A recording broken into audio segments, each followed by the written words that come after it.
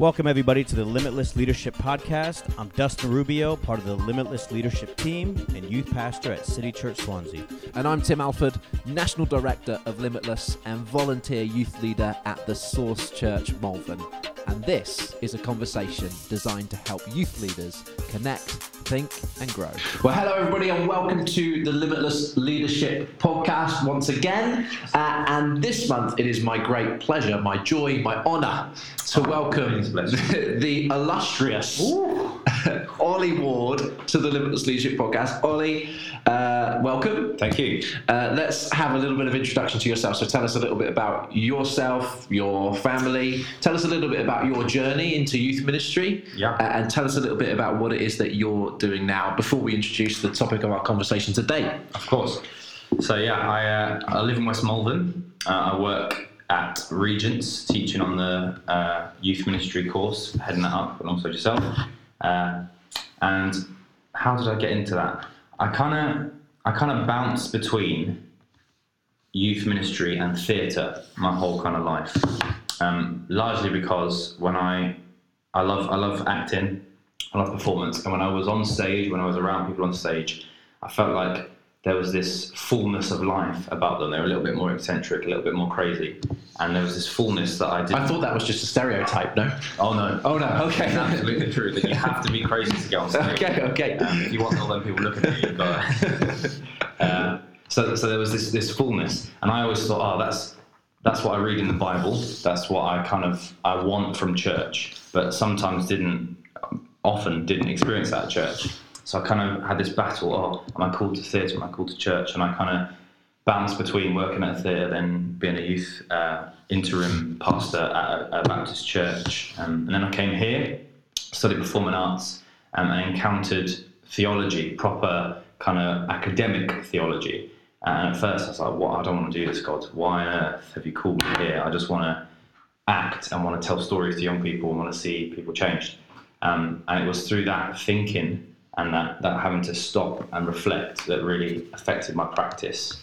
And so from there I ended up doing a master's, teaching part-time, and then recently God's kind of been talking to me about getting back into youth ministry, about bringing some of that fullness and that creativity that I've discovered, but mixing it with some of this theology stuff, and trying to get young people into that. Amazing. And you've recently become a dad? I have recently become a dad, yeah. I probably should have started with that, shouldn't I?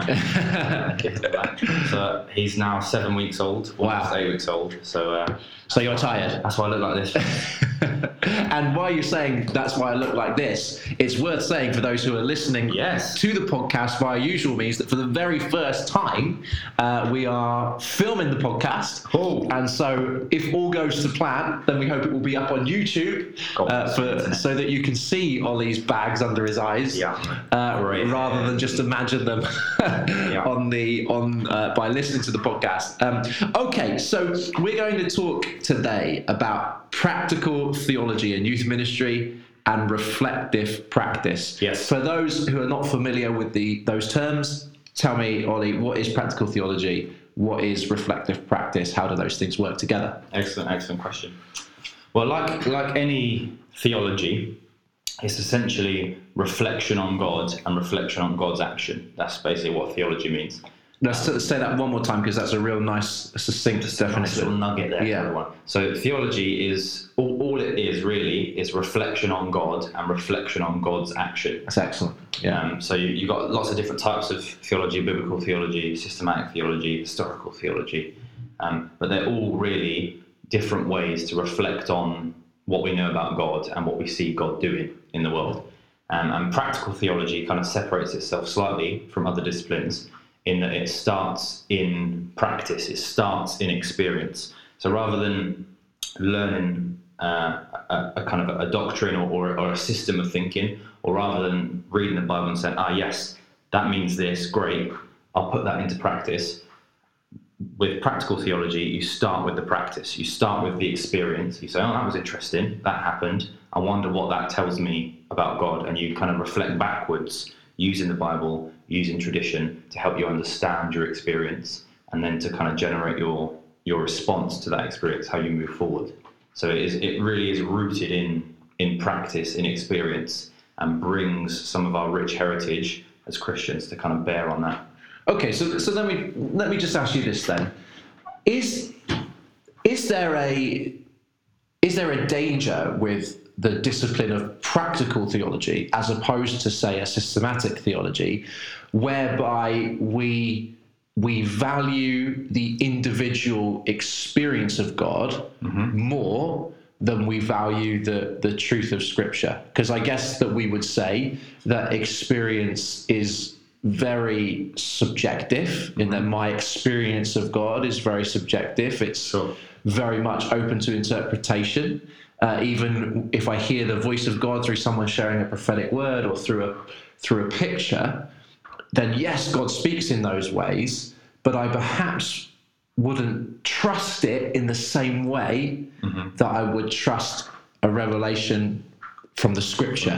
From the Word, yeah. So is there perhaps a danger in the discipline of practical theology in that it puts the place of experience, or elevates the place of experience, my personal experience, above that of the authority of Scripture?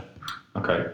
I think there could be, yes, if you're not doing it properly. Okay. Just stop at the first bit of practical theology. So, that's my experience. That tells me God's like this. Great. Here we go. Woo. Yeah. And perhaps sometimes the view of Pentecostal charismatics is that we have this kind of ecstatic experience. Oh, I've got all I need about God. Off we go, and we leave the doctrine, the theology, the reflective practice behind. So that's why practical theology and reflective practice go hand in hand. Yes. Because you have the experience, and then you need to reflect. Okay, what was that about? What was that, and what does that tell me about God in relation to the Bible, in relation to Christian tradition over thousands and thousands of years? Not discounting that stuff and saying, oh, well, that's all old now. This is the new thing God's doing. It's trying to contextualize the new thing that God's doing in light of the kind of the history and the biblical tradition and the word and all that kind of stuff. Okay, so is it a case then that I would take my experience of God and I would say, well, that was interesting. I felt this, or I experienced this in His presence, and then I would take that to the Scripture, and I would, in that way, test my experience or check my experience according to the Scripture, and rather than allowing my experience to redefine the Scripture, I'd allow the Scripture to redefine my experience. Yes, I think so. Yeah, I think that's the safer way to talk about it. Okay. I think in truth, it's actually a bit of both. Okay. It's allowing your experience to help you not necessarily redefine, but contextualize and understand the Scripture, but also allowing the Scripture to help you understand your experience, and not just the Scripture, tradition, friends, elders in the church, people that you look up to, and all that stuff that you kind of have as your foundation. You allow that to speak to and define your experience, whilst your experience helps you speak to and define that tradition. So Richard Osmer, for example, who's a practical theologian, kind of says that practical theology is rooted in Christ, and it's rooted in the kind of four offices of Christ, which realistically come down to these four questions. So what's going on, or what's happening? Why is it happening? What should be happening? And how do I respond? So the first two are kind of listening, paying attention, being present, and allowing the experience to happen. And so I guess sometimes, particularly for myself, I can get cynical in a service. I can get, or I don't think God would do that, or I'm not sure about that. But we read in the Bible, and this is where the two help each other. We read in the Bible that God did loads of weird stuff, and Jesus never seemed to conform to the religious practice of his day. In fact, if you look at what Jesus asks of the rich young ruler, it's totally different to what Jesus asks the woman at the well. So Jesus isn't operating out of a model or a kind of a rigid set. Oh, this is how we do practice. He's alive and open and present to people. Yeah. But then, so take the woman at the well, for example. He listens to her. He's present with her. So what's going on? He then asks, why is it happening? And he gets a prophetic word, or he's God. So it's kind of like cheating, really. Isn't it? But he knows what's going on because he's got prophetic insight. So that's the what's going on. That's the why it's going on. And then he says what should be happening. And that's where I think we take our experience and we look at it in light of Scripture, and we look at it in light of historical thought on God and the wealth of tradition that we have, And we say, oh, I can see that your life is like this. The Bible tells me, my friends and Christian church tell me that's not true about your life. You don't need to live your life like this. There's a better way to live your life. This is what should be going on. But then the fourth question is crucial. How do I respond? So it's not just listen, be present, work out what's going on, and then give them the theology that they need to go away and sort out. It's no. Listen, be present, what should be going on, think about it in light of the scriptures, in light of theology, and then still think, okay, how do I combine those two and respond to this individual person? Okay, great. So are those 4 questions the anchoring principles behind reflective practice then?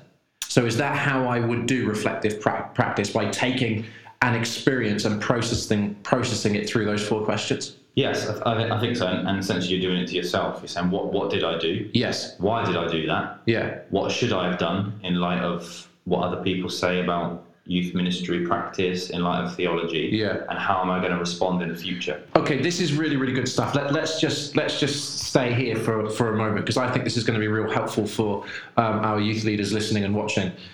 So let's say, for example, let's anchor this in youth ministry. Yes. So let's say let's take a reasonably regular experience that you and I would have in our own youth groups. Let's say that it's your Friday night youth club. Mm-hmm.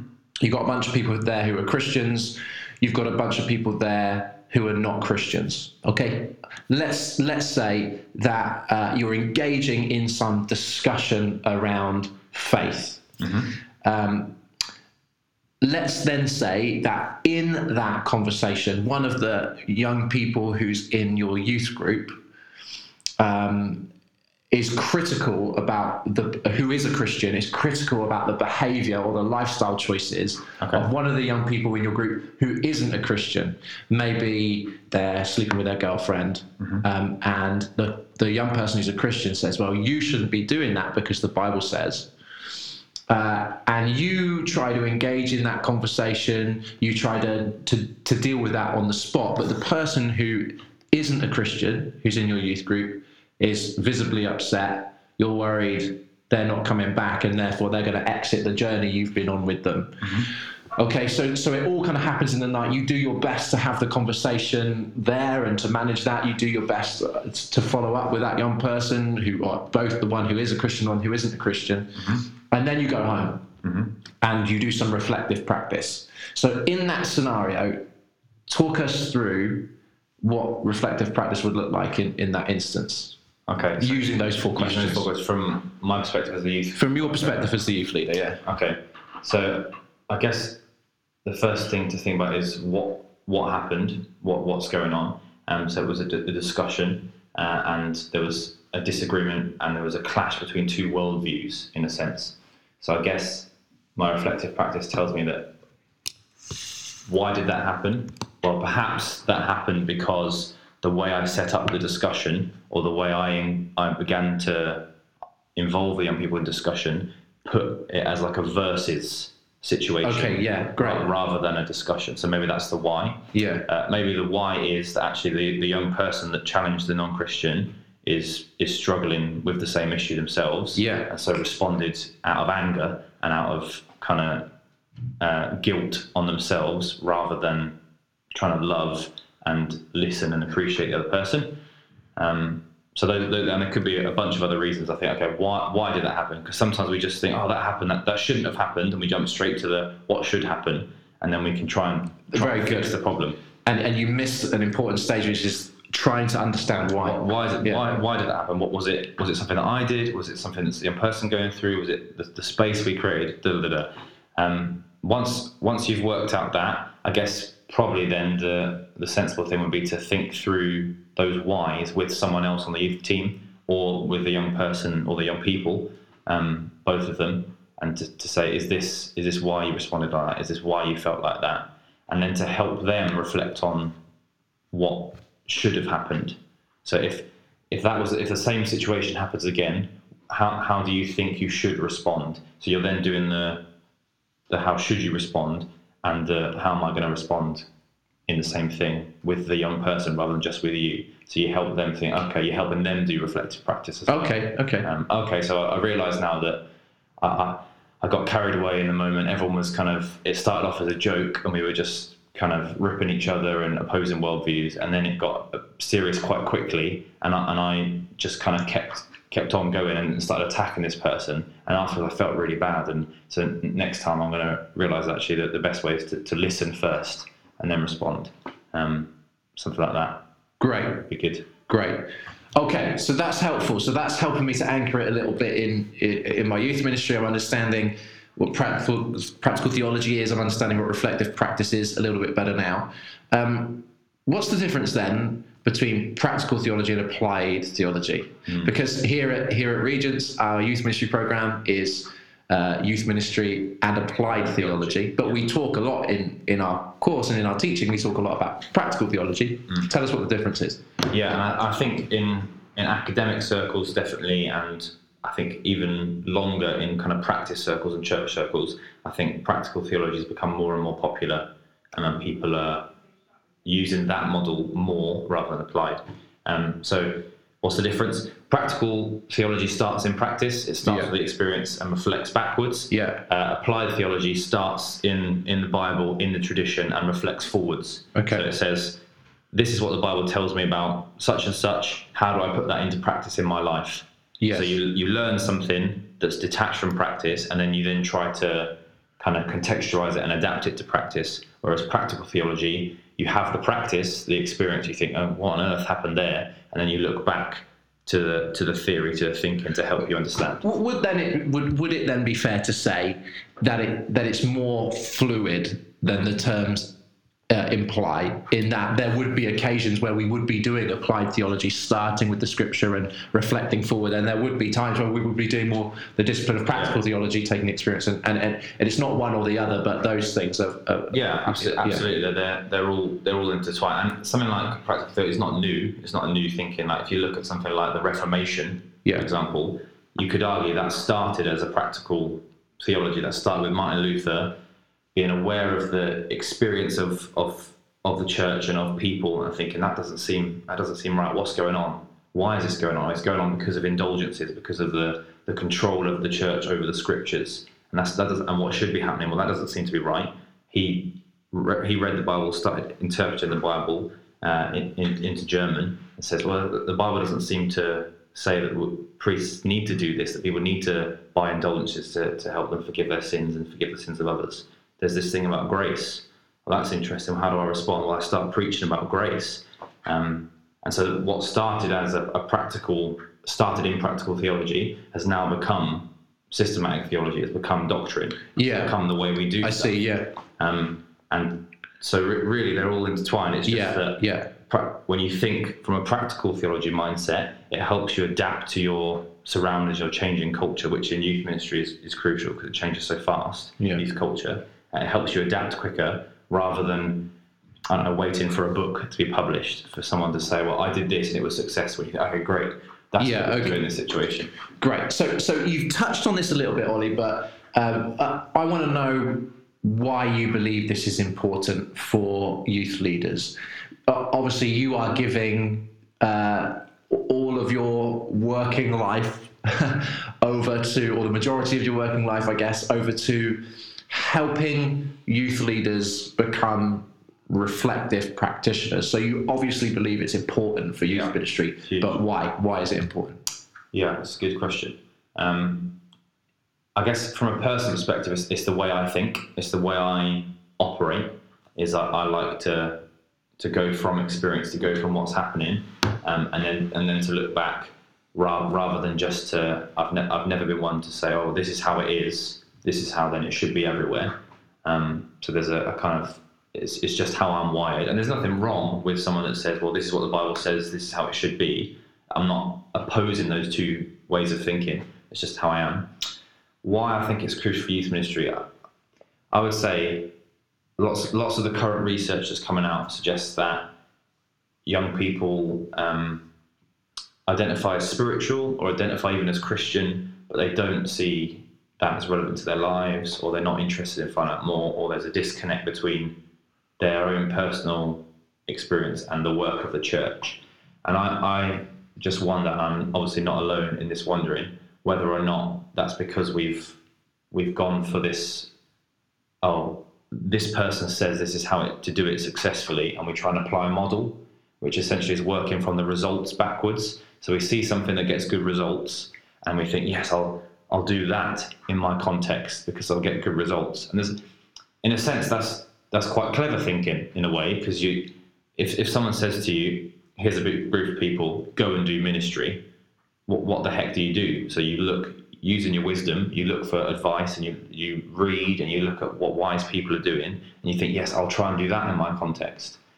But I think in doing that, we divorce Christianity from the young people's experience, because inevitably books and models are always a little bit behind, because they're really good thought, and really good thought takes time to work through and to publish and to be checked and then to be released. So whenever a book is released, it's always a few years behind where society's at.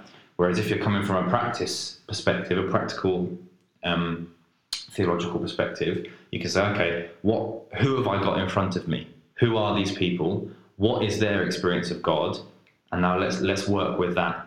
Let's start building teaching programs. Let's start doing events based on what their interests are, what their experiences are.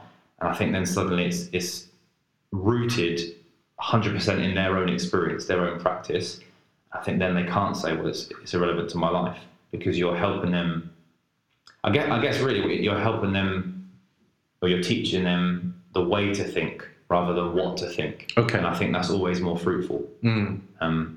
It's sometimes it's useful to think, this is what I need to think when you're in a real troubling situation like that. But I think it's always more fruitful to say, okay, this is the way to think. This is how I think, and helping young people to unpack that themselves. Because a lot of the Bible, at first glance, doesn't seem to apply to our culture, because there's such a difference in time and a difference in location geographically, and there's just so many differences. So it's really hard to do a teaching session, to outline a whole bunch of biblical theology, and then say, right, that's what Jesus says, go and do it, guys. Off you go do it, come on.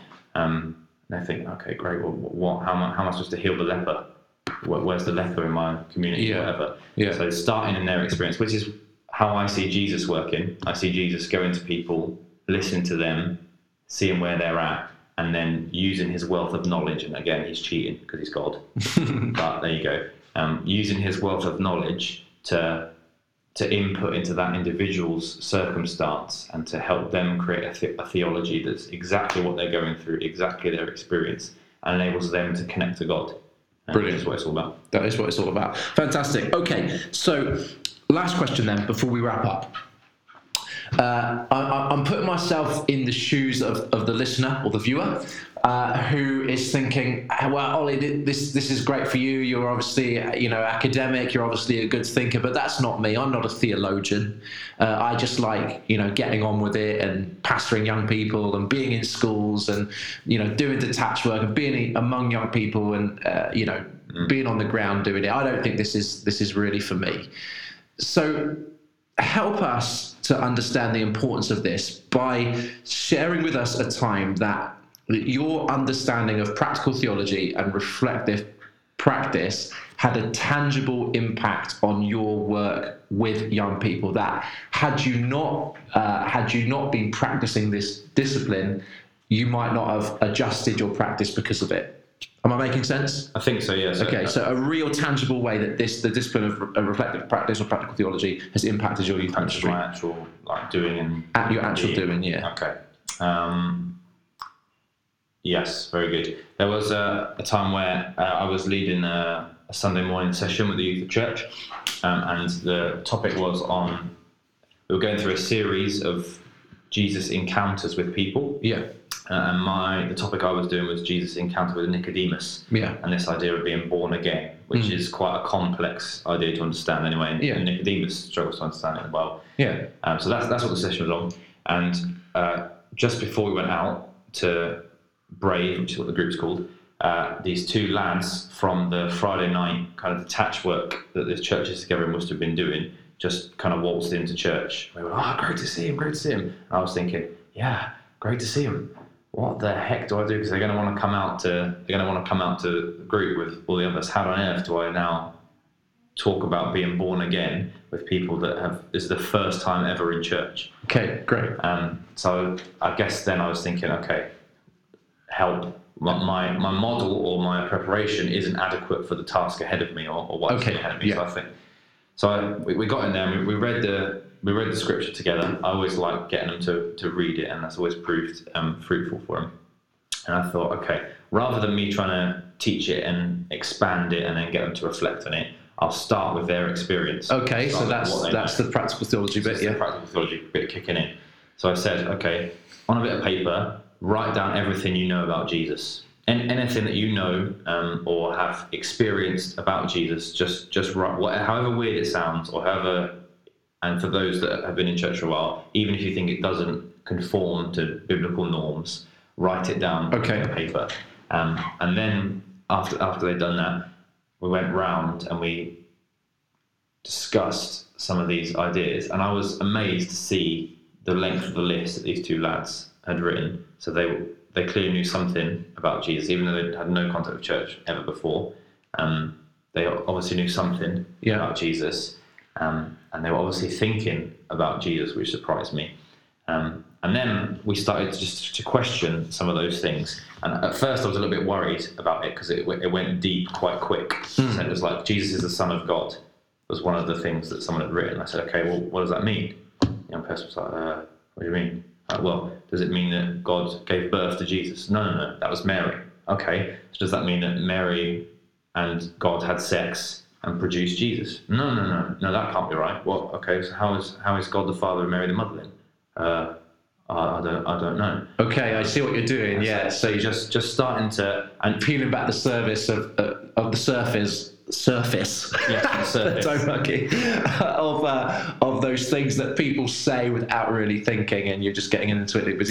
Okay, great. Yeah, and so I was a little bit worried about it. Yeah. But the kids, the two lads that came, seemed interested, at least engaged. And then we did a prayer exercise with a candle, and they started trying to set light to the Bibles and things. So that quickly got out of control. We had to stop that bit. But then, using my reflective practice kicking in, and thinking about the session afterwards, I think it revealed two things to me. One, that the youth that I have regularly on a Sunday morning, actually, some of the stuff I teach them is disconnected from their life, that they know it and they are aware that it is a thing, but it doesn't mean a lot to them. And it doesn't necessarily affect what they're doing day to day, and it doesn't frame their relationship with God, which, if that's the case, I'm failing, essentially, so I need to do a big change there.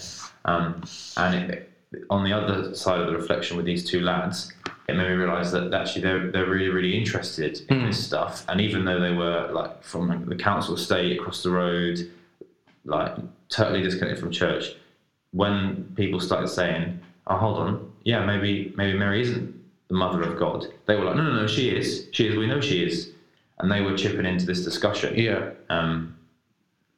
And I think for me, going forward, when I meet with these lads, and if they ever come back, hopefully they will, I'll be less afraid to engage in some of this deep stuff, because if I can connect it to their experience, if I can connect it to what they already know, and start there, they're absolutely central to the conversation. They're not on the side, and you're trying to kind of drag them into, you need to learn this. Yeah, so you were doing some of that on the fly as you went, but did your sessions then change subsequently because of how you reflected on it? Yeah, they will do. Yeah, so I've not done a session since then because I've been off on paternity leave and not sleeping and but when you go back, but when I go back, absolutely. So in what way will it look different? Well, I'm going to start from their experience. So rather than think, okay, right, my session plan is this. So we use Urban Saints Energize on the volunteer team, and we all get a session given to us by the youth leader on that, and we're asked to pick the different activities from that, which is great because when you haven't got a lot of time to do it, because you can quickly drag it together. But rather than thinking, okay, I need to get through this stuff, by the end of it, if the level of success of my session is whether or not they've read the Bible and gained some sort of knowledge about what the Bible says, I'll flip it, I think, and I'll do, okay, we'll do some of the session plan, but then we'll say, well, what do you know about this? And think about that, and then we'll reflect from the biblical character's perspective as well. Well, this is what they knew about Jesus, or this is what they knew about God, because let's read what happened to them. Let's read their experience. How does it compare to your experience? How does it? And I'm going to try and help them unpack stuff together. I think it's worth saying that this doesn't instantly create a beautiful, successful session. I've still got to stop them from slapping each other. All that stuff. I've still got to try and say, maybe don't go on your phones, maybe let's engage in a conversation. But when I can do that, and much like this, the last session I did with this being born again, when we got it took a while to get there. When we got to that place, the discussion was really, really good. And I think early days, but it really started to get them thinking, hold on, what do I think about Jesus? And then the kind of call I gave, or the challenge I gave at the end, was go and find out about Jesus. If you know something about him, go and see if it's true. Go and prove it to yourself. And I wonder if we're a bit worried sometimes about that. We have to protect Jesus, and we have to protect the theology. That's interesting. Practical theology says, no, you don't need to protect nothing. Start with what they know and help them understand it and reflect on it. Amazing. Ollie, great to have you on the podcast. Great to know that your thinking is live and rooted in current practice, not just things that happened 5 years ago and 10 years ago. One more time, just as that takeaway, give us those 4 questions again before we wrap up. Great. So the four practical theology questions are: what's going on? So in order to answer that, you need to be present and you need to be attentive and listening. And then you have to ask, why is it going on? You've got to try and see behind the scenes, understand, hold on, there's a variety of factors that are leading to this experience. Why is it going on? Then what should be going on, or what should be happening? And that's where you take it back to the Bible tradition and you reflect on it in light of all the wealth of theology that we have. And then you say, okay, in light of those 3 things, what's my response? How am I going to respond? And that's, I think, where the exciting new ways and workings of God can come through an individual, and we can be confident in what we're doing, that it's absolutely true, and it's absolutely good, and it's absolutely rooted in theology, even if it looks completely different to anything that's happened before, because we've gone through those first 3 stages. Really helpful, Ollie. Thank you for joining us on the Limitless Leadership Podcast. Everybody, thank you for tuning in. Thank you for listening. Thank you for watching for the first time on YouTube, and we'll see you next month. Thanks for listening to the Limitless Leadership Podcast. We want to make sure that the Limitless Leadership Podcast is tackling the issues that affect you in youth ministry. So email us at info@limitlesselam.co.uk to let us know the issues you'd like us to discuss. Stay in touch with us on social media. We're at Limitless Elam on Twitter, Instagram, Snapchat, Facebook, and YouTube. Don't forget to subscribe to the podcast through iTunes or however you get your podcast. See you next time.